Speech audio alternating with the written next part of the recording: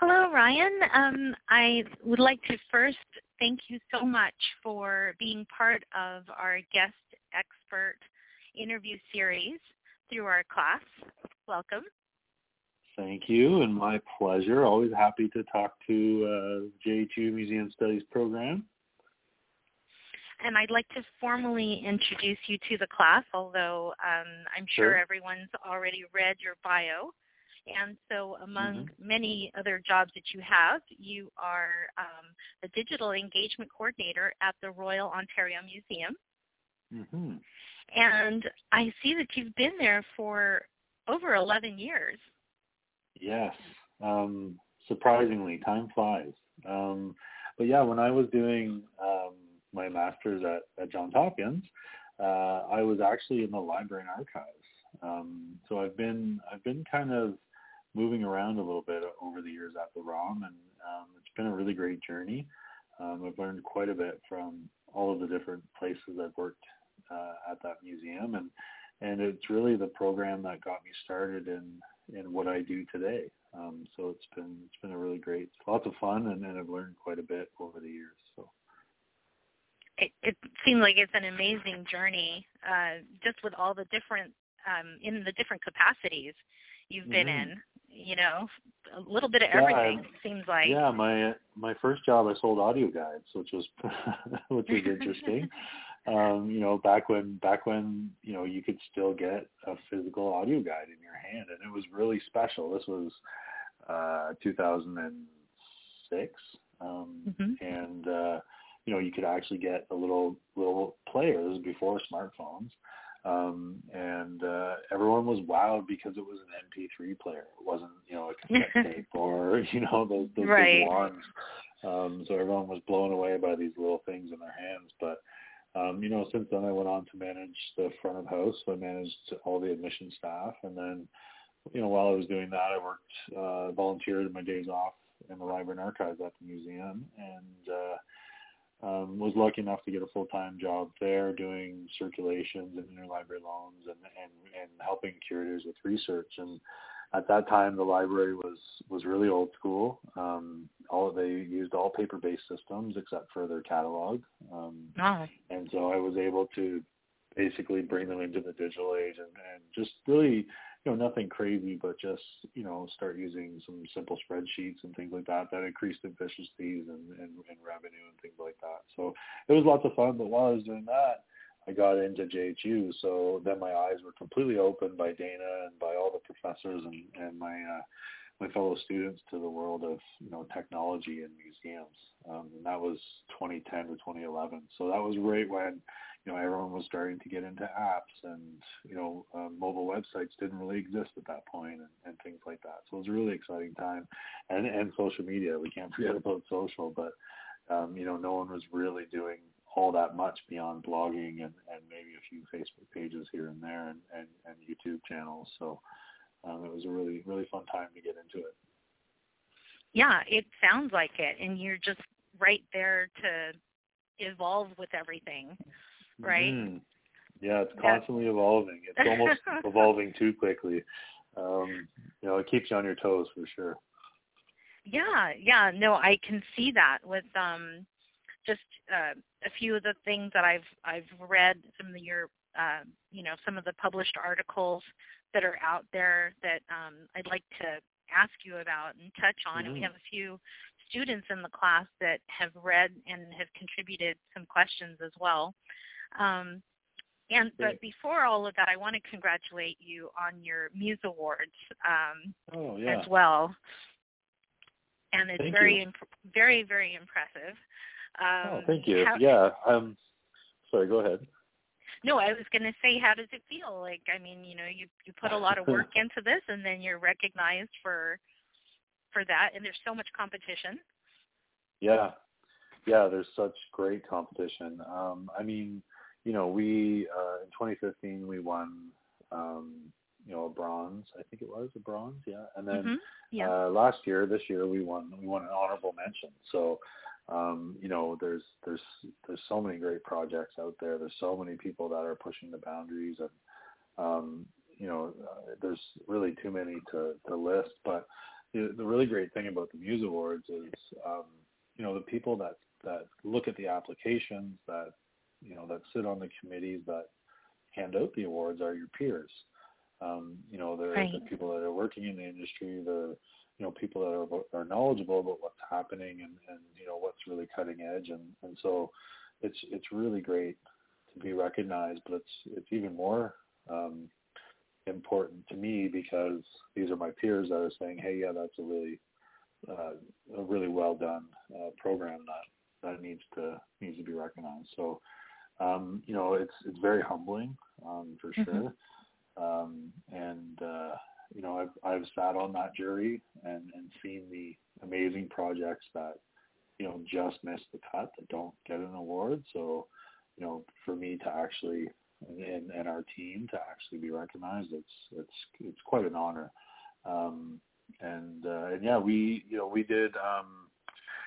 We have this really fun event that started in 2012 and called Friday Night Live, and when it started in 2012, it really was communicated and marketed through social only. We had very little budget to do any traditional marketing, and we've built a huge community around that event, and we almost don't even really have to market it anymore. We don't have to share it on social because people start asking us about it. That's so really wonderful. It's incredible. It's been running for 5.5 years now, and still going strong. We welcome about 60,000 visitors to this event over a fiscal year. We run it in 2 seasons, one in the fall and one in the spring. It's huge for the museum. That's incredible. Lots of the demographic is the one that everyone's trying to hit. Millennials and young professionals. Right. They're ultra social savvy. They're tweeting. They're on Instagram. They're doing stories like crazy this year. Trying to keep up with that. But one of the category that we won in digital communities was not just about running a good campaign. It was about having an actual community that you interact with. Exactly. So that's one that I'm really proud of, because we really took that event from it wouldn't survive if it wasn't for social. And then the other area that I'm really interested in is user-generated content and how we connect the digital experience with the physical experience in our museums. And so we had a Chihuly exhibit last summer, and we really integrated, we had prompts for people to stand here and take a photo and that sort of thing. So we understood that the show was going to be really photogenic, and we made sure that we made it very clear to our visitors that they could take photos and that they were also encouraged to share those photos. And we gathered over 18,000 photos for that exhibition. And that was the Sherry Pick? Was that the Sherry Pick? No. Is that right? Is that different? Yep, we started doing that in 2012 with FNL, and then we've since moved on to another platform called CrowdRec. Okay. But same idea. And so it's just a system that aggregates all of that user-generated content, and then we display it on our website, and we use it in our other campaigns. We do features of people who share their photography. People really love that when we acknowledge the content that they share with us. And for me, I think that's really important. I think it's sort of, a lot of museums are starting to do that now, but I think it's a really untapped area of digital in museums is not forcing people into a digital experience, but recognizing what they already do and trying to leverage that in a way that benefits you and your community. I think that's really, really important going forward, is to recognize that and find ways to engage people in that way. Yeah, I've noticed that, and specifically like on your Instagram account, I've seen that with sharing what other visitors have taken photographs of, and I think that's a wonderful use of it. Mm-hmm. Yeah, we're really aware of what people are doing in our space, and we're at a point in the history of museums where we can't keep assuming that we know best and that we can I'm sorry about that. Yeah, I think still there. Sorry about that. I'm still there. That's good. That's okay. Okay. And so what I was just saying is that I think we're at a point in the history of museums where we need to stop lecturing people. We need to really recognize the value that they can add to the museum going experience and to the dialogue around museums. And so we make a point of featuring user-generated content regularly on our accounts because it acknowledges their presence within the building, it acknowledges their thoughts and their experience, and and people love to see that. They love to see that we're actually paying attention and actually engaging them in a dialogue rather than just shooting marketing messages at them, constantly. And that's the real benefit of social, right? Right, absolutely. Yeah. Because it's for them. Mm-hmm. Exactly. Anyone can, marketing is always going to do their ads, and that's what marketing does. And social shouldn't be an extension of that. It should be its own entity. Within that overarching, of course, you're going to stay on message in line with everything that the museum's doing and with your mission and your vision and things like that. But you need to be able to have license to engage people in a dialogue and interact with your community, because that's the real benefit of social. Yeah, I loved your statement that you made in one of the articles about museums that have been treating social media just as a billboard, and they're missing out, by not going further than that. Mm-hmm. Yeah, it's completely, it's one of the things that really gets me when you go to a museum and maybe you start following their accounts or something ahead of your visit, and, you're in the museum and you're sharing and there's no interactivity, and you can tell from their accounts that they're just, they're sharing their events and their programs, and that's fine. That has to be done, and we do it too. But, that's not the stuff that really, that really makes your social presence engaging or exciting. That's the low-hanging fruit. Oh, we have this event, let's just share that. Right. But when you actually really work at it and work to have a dialogue with your community, that's when it can be really special.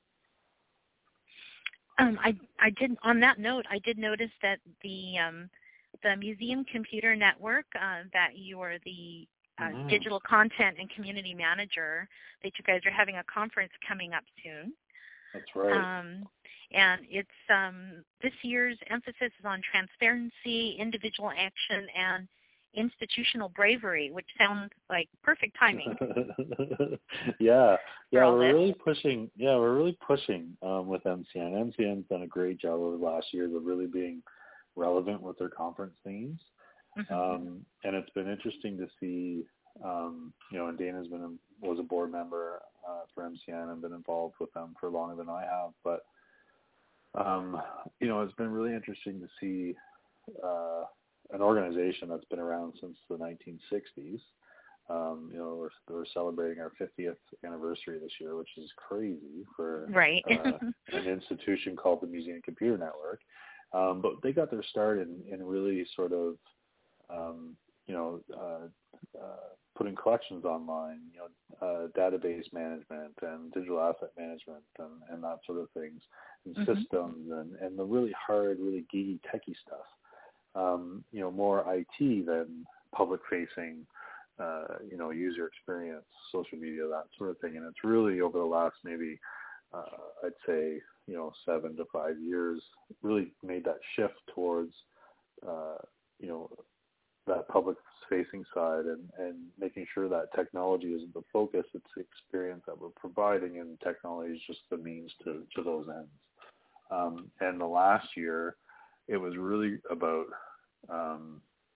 creating agency within your organization and within your community, and making sure that we were leveraging all voices in the conversation around museums and what we were doing. So it's really great to see that progression away from, it's still a technology conference, but it's almost changed to I don't want to go as far as say social justice, but it's headed in that direction where it's how can we use this amazing tool at our disposal to make museums relevant again, to make them to bring them into conversations where typically museums have shied away from.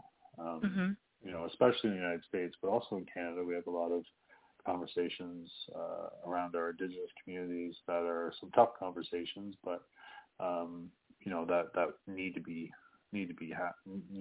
talked about. So, it's an exciting time to be engaged with MCN and also with the general music tech community, and I'm excited to see where it progresses over the next few years.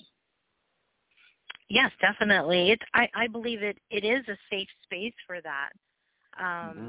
It makes perfect sense, for sure. Yeah, because I think you also mentioned in another article that it's not the same as, and correct me if I'm wrong, but it's different than a school space in that sense. It's you're adding to it. It's sneaky education, right? It's right. It's obviously that education is at the heart of what museums do, but it needs to be more of a conversation than a lecture. I'm really going to harp on that quite a bit, but I mean, we have these amazing spaces that people walk into and are in awe, and we need to be able to have conversations in those spaces and open up their minds a little bit rather than continuing as an experience that they get day in, day out at their schools. So I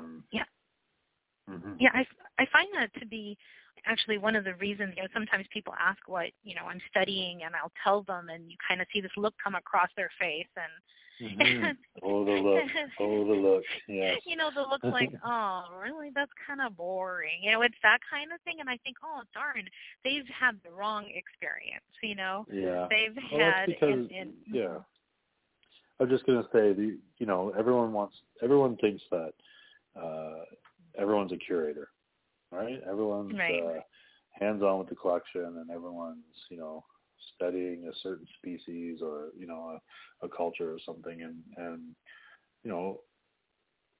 that's an amazing part of the museum. But there's also all these other areas that are, I would argue, just as important as curating the collection. So it's, I know that look. I know exactly that look that you're talking about.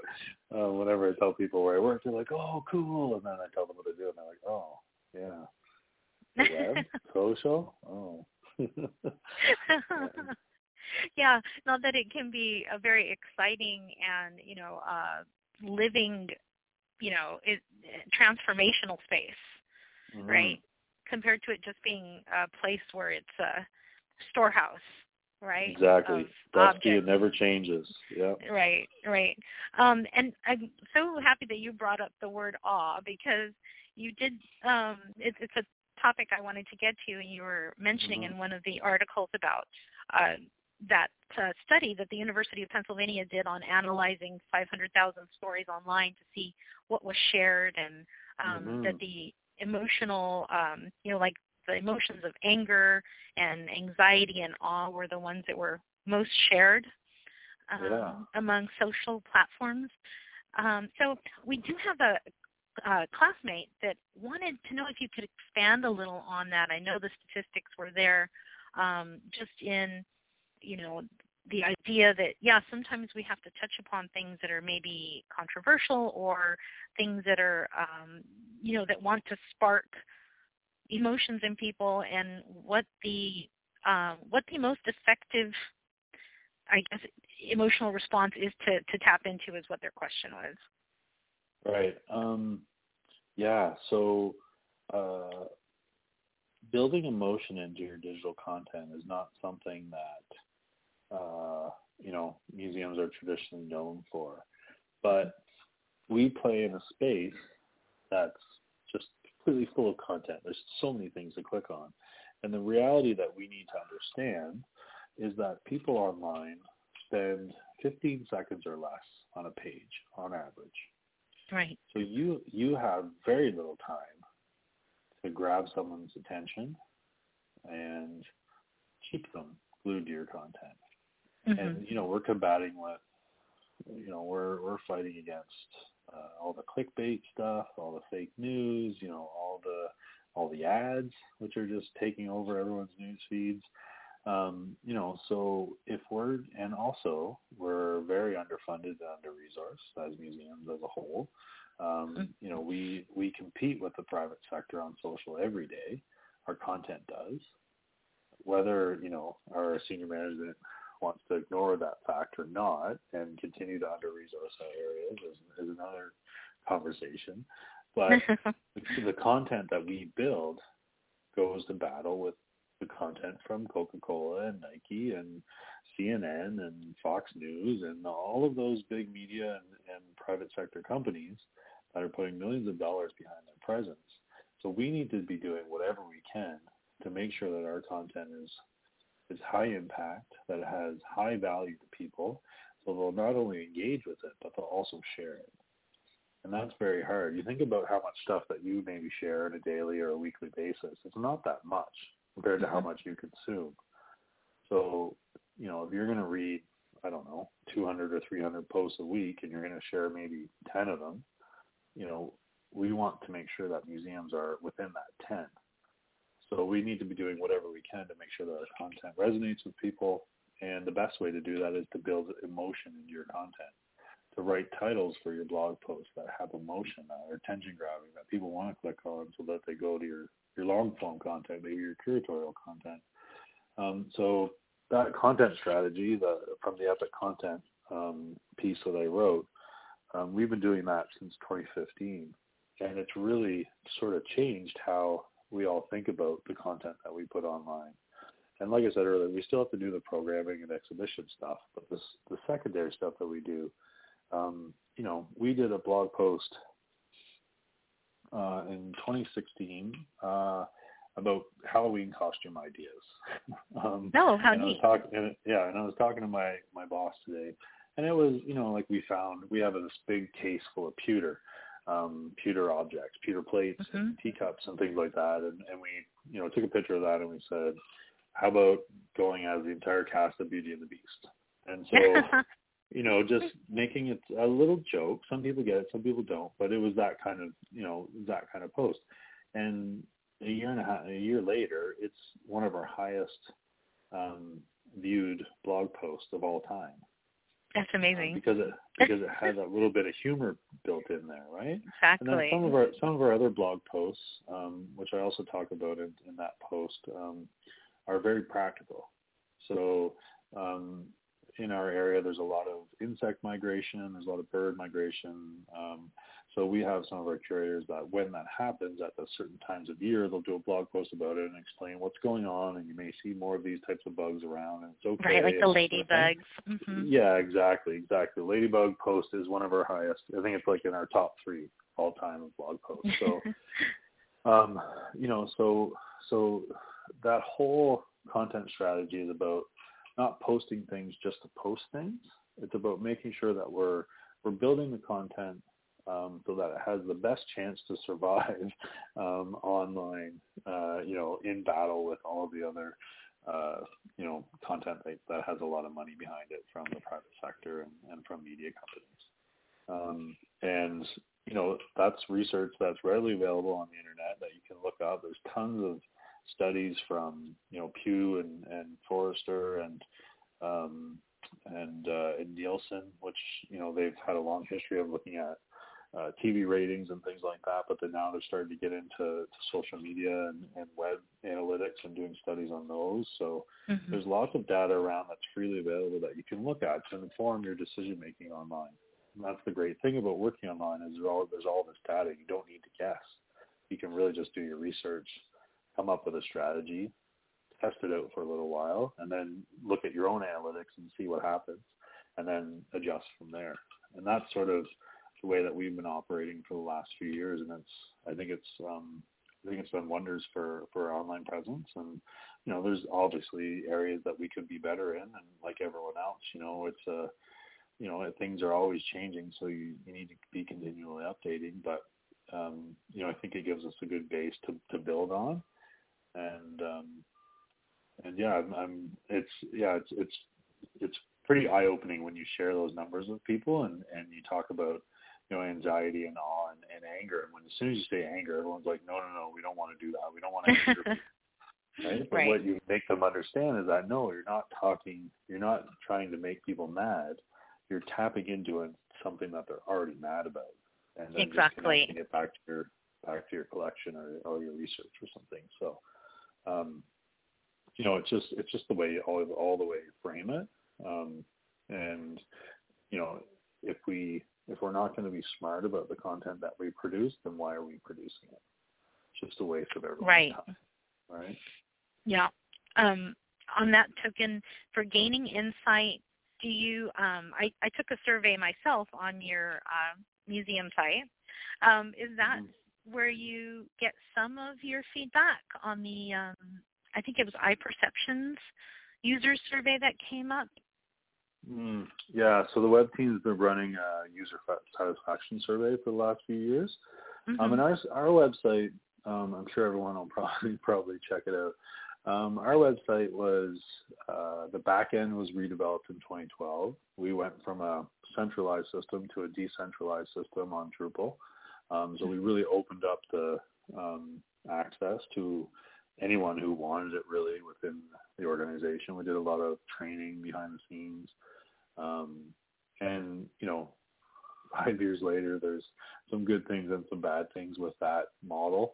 There's not a lot of oversight, editorial control, with giving everyone access, which is good and bad.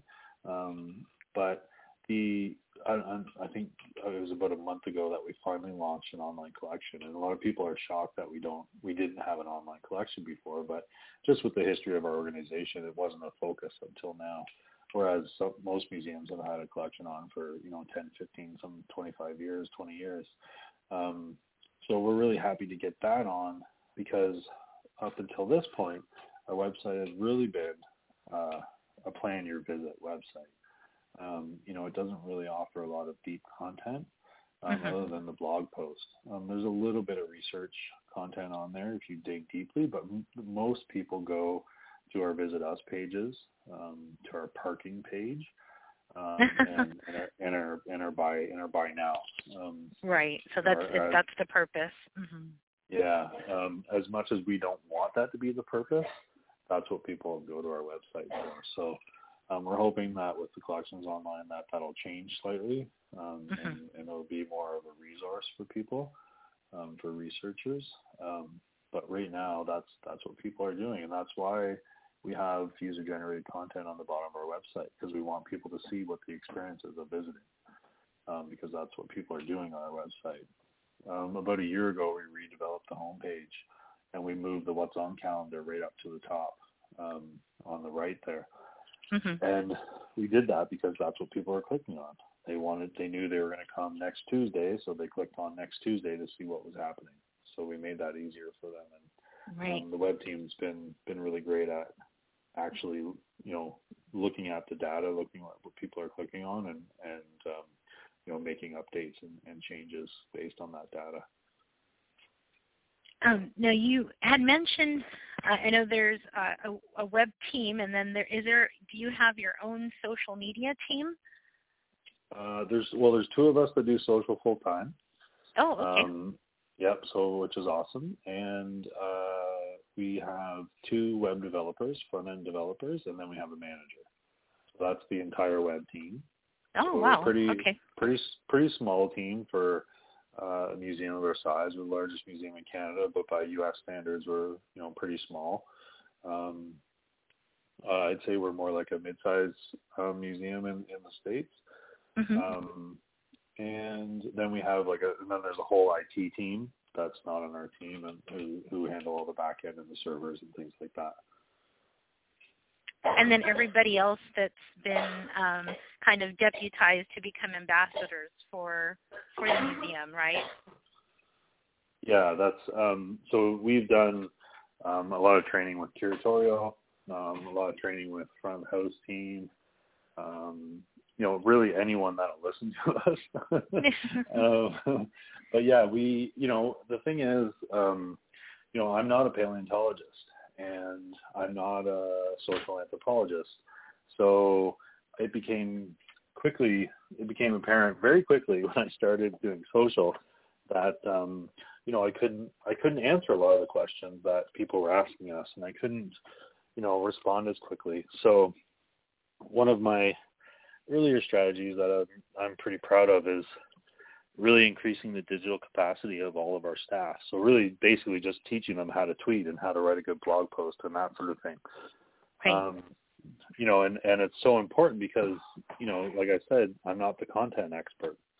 And, now when it comes time to, ask a curator day or, any of those social media days, or if someone asks us a question, I can point them to the actual expert, and they can interact with that actual expert one-on-one whenever they want.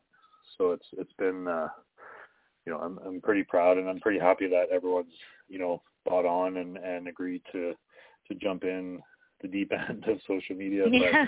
But, I think it's great. Yeah, it's fantastic. Yeah. Yeah, it's it's so nice when you can connect people. Lots of people will say, "Oh, I found this weird bug in my backyard. What is it?" And I'm like, I don't know. Yeah. But I can connect them directly with the entomologist, and she'll answer. And people are blown away by that. They're like, "Wow, thank you so much. That's amazing." So yeah.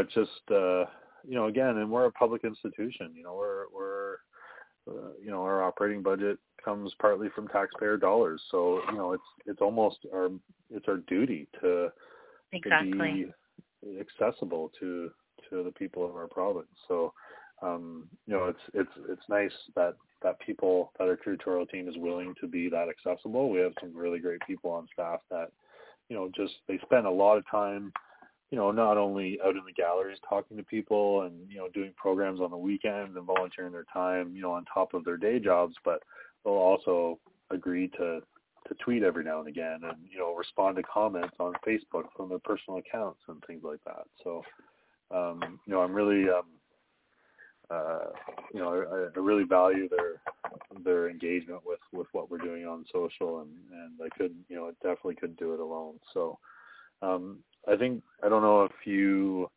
included, I did a blog post on Museum ID about how we did that. Yes. The process that we went through. Yeah. So, on all the training and everything. Mm-hmm. Yeah, exactly. So feel free to share that with everyone and copy it and use it. And, we're actually, yeah, we're doing, we've done it a few times, but we're doing it again because everyone keeps asking. We're doing a session on personal branding in a couple of weeks. Darn it, can't be there, but I'd love to be there for it. Yeah. So we go over, basically how, you can build a personal brand that's just as beneficial as the museum's main accounts, and, that sort of thing, raise your profile and how to do that, and best practices and stuff like that. So that's excellent. Fun. Yeah. Yeah. It's an area that some people are, have reservations about, but I think once they get in it and they start, doing a few posts or this or that, they see that it's really not as scary. Yeah, totally. And the analytics, I can't stress enough the analytics. Sharing, once you get a curator to do a blog post, after a week or, a week or two, right. Go into your analytics and find out how many page views they got, and find out, how many people, stuck on the page and read the whole thing and that sort of thing, and share that with them. Yeah. We did a Facebook Live series last week, with 4 different curators. We did one Tuesday to Friday, and I shared the numbers with them, and they were blown away by the reach and the engagement that we got on them, and they had no idea that we could reach that many people with. It took a half hour out of their day to talk to us about something that they're incredibly knowledgeable about anyway. So, to them, it's not extra work. It's just doing something a little bit differently. And, then they can go and brag to their friends that, hey, I was on Facebook Live last week and I reached, 30,000 people, and, yeah, it's so neat. So then it just they're snowballs sharing from their there. passion. Yeah. Exactly. Yeah. It's what they do. Yep. And and I love that idea of, because that's how you're building the community with that dialogue, right? Yeah. With everyone, and having those workshops. That's something I really want to take back to my museum and as well, and try to get them to know that it's not just, let's say, the marketing department that's going to get involved with this. It's all of us. Exactly. So it's everyone's job. Yeah. So true. A related question, but a little bit more, I guess, on the side of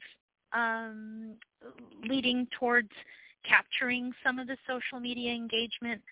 I know you guys have thousands and thousands of followers, over 40,000 followers just on Instagram, and maybe the numbers maybe not so important, but is there a way to, for people that are already engaged with your museum, to translate that into support necessarily, or is that just difficult to, like, maybe you have people on there that are really involved online, but then that's about the extent of it? Well, I mean, we do a lot with, everyone calls them influencers, but I just call them our community. So we do. That's nicer. Yeah, we do a lot with people in our community. We use a system called Meltwater, which is just it's basically Sprout Social, that we do all our publishing and monitoring in and our reporting, and it's great because it connects with our PR team who use it for media monitoring, so we can see when we're mentioned in blog posts and news articles and all that kind of stuff. It's really, really powerful. But what we can also do is we can keep track of how many people, how many times a user or an individual will tweet at us or enter into a conversation with us or, share about their visit or something like that. And we make a note of that. And so when we have, media previews for new exhibitions, we'll reach out to those people and say, hey, we love what you do when you visit the museum. Would you like to come to this?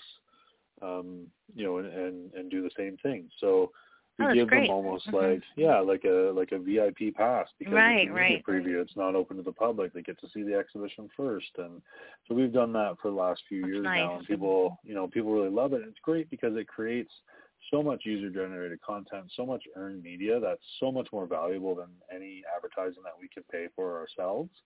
Exactly. If you look at Colleen Dillenschneider's blog posts about how valuable word of mouth is and how valuable social media is in that word of mouth conversation. Everyone talks to each other on social these days. Word of mouth it's an in-person communication, but it's also online communication. So if we're doing whatever we can to, get our community to share what's happening at the museum with their networks, they're going to believe them that it's an awesome experience more than they're going to believe us. So we do that on a regular basis. Every media preview, we invite anywhere from 10 to 20 people from our community to come in and cover that.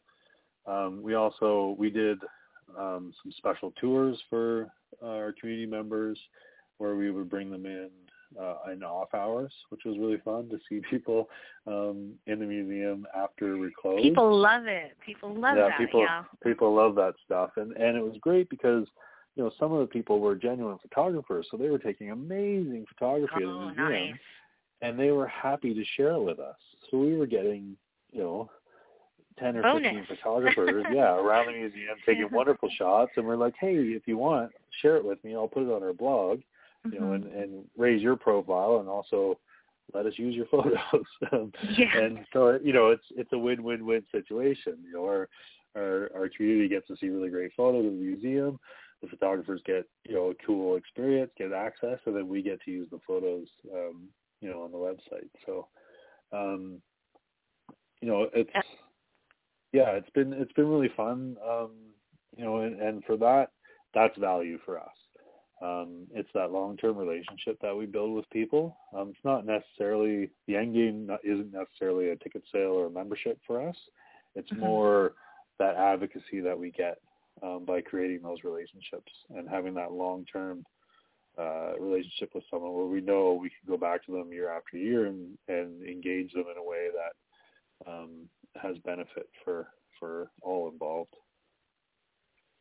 Excellent. Yes, I agree with you wholeheartedly, and those are wonderful ideas on how to bring people in that way. So I will learn from this. Thank you very much for that advice, and I'm sure all of my classmates as well are, going to listen to this and take notes. we can talk ticket sales if you want. There are ways, if you look in your Google Analytics, there are ways to track. You can track traffic sources, where people are coming from, if they're coming from Facebook or Twitter or wherever. And if you have full control over your ticketing, like we use a third-party service to run our ticketing, so we can track up until they get to right before they hit the purchase button. But once they hit purchase, they get taken off our site to a third-party site, and we don't know if they actually completed that transaction. But a lot of museums have full access to that data, so they can tell exactly how many conversions they're getting from social. And I think a lot of people will be surprised to know that it's greater than you think it is. We have 20% of our ticket sales happen online. That's all ticket sales over a year. We get 1.3 million visitors last year. So 20% of those tickets were sold online, which, I think is a pretty good number. And that increased when we launched our mobile site a few years ago. We made it way easier for people to do it on their phones while they're standing in a long lineup. Everyone's done the Starbucks app where you get in a long lineup and then you can skip it by doing the mobile order. Same idea with us. So we know that there is activity there. We know that people are doing it. But it's just making sure that senior management knows, the percentages and how often that's happening.